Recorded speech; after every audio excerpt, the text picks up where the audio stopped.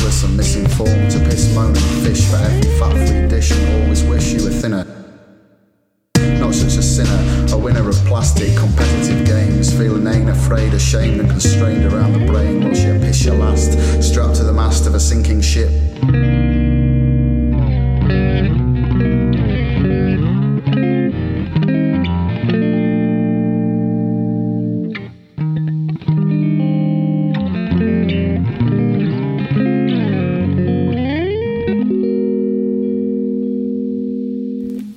Enduring hardship, giving no lip under the cracking of whips, and stinking of shit, still wave the flag of that effluent turd.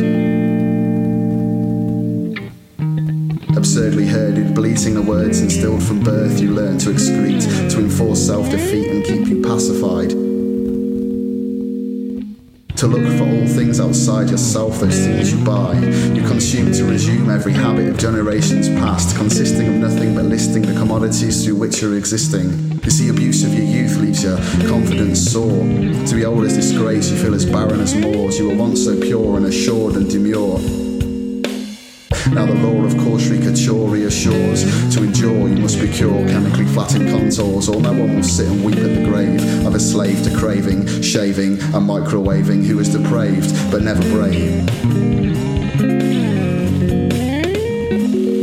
This fucking necrophile shopping, depressive, possessive, regressively dulled, cooled and annulled, every sense of yourself shrunken, sunken, clunking, spunking and lost, obsessed with cost, yet knowing the value of sweet fucking now, hoarse with the shouted louting, flouting your body and clouting your brain with 1,000 reminders of self-shackled chains, contorted, snorting an onslaught of powdered lives cut short, aborted reason resorting to lack of forethought, acrid putrescence in every inch of yourself, pissed up and fucked up but accruing wealth, munching your daily doctored dose with no concern for your health, to perpetuate myths of your dysfunctional guise, to belong in a feculent society which makes you a fly.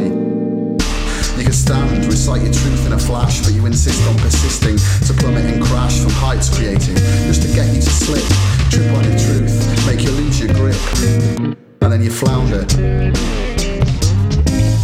and then you flail,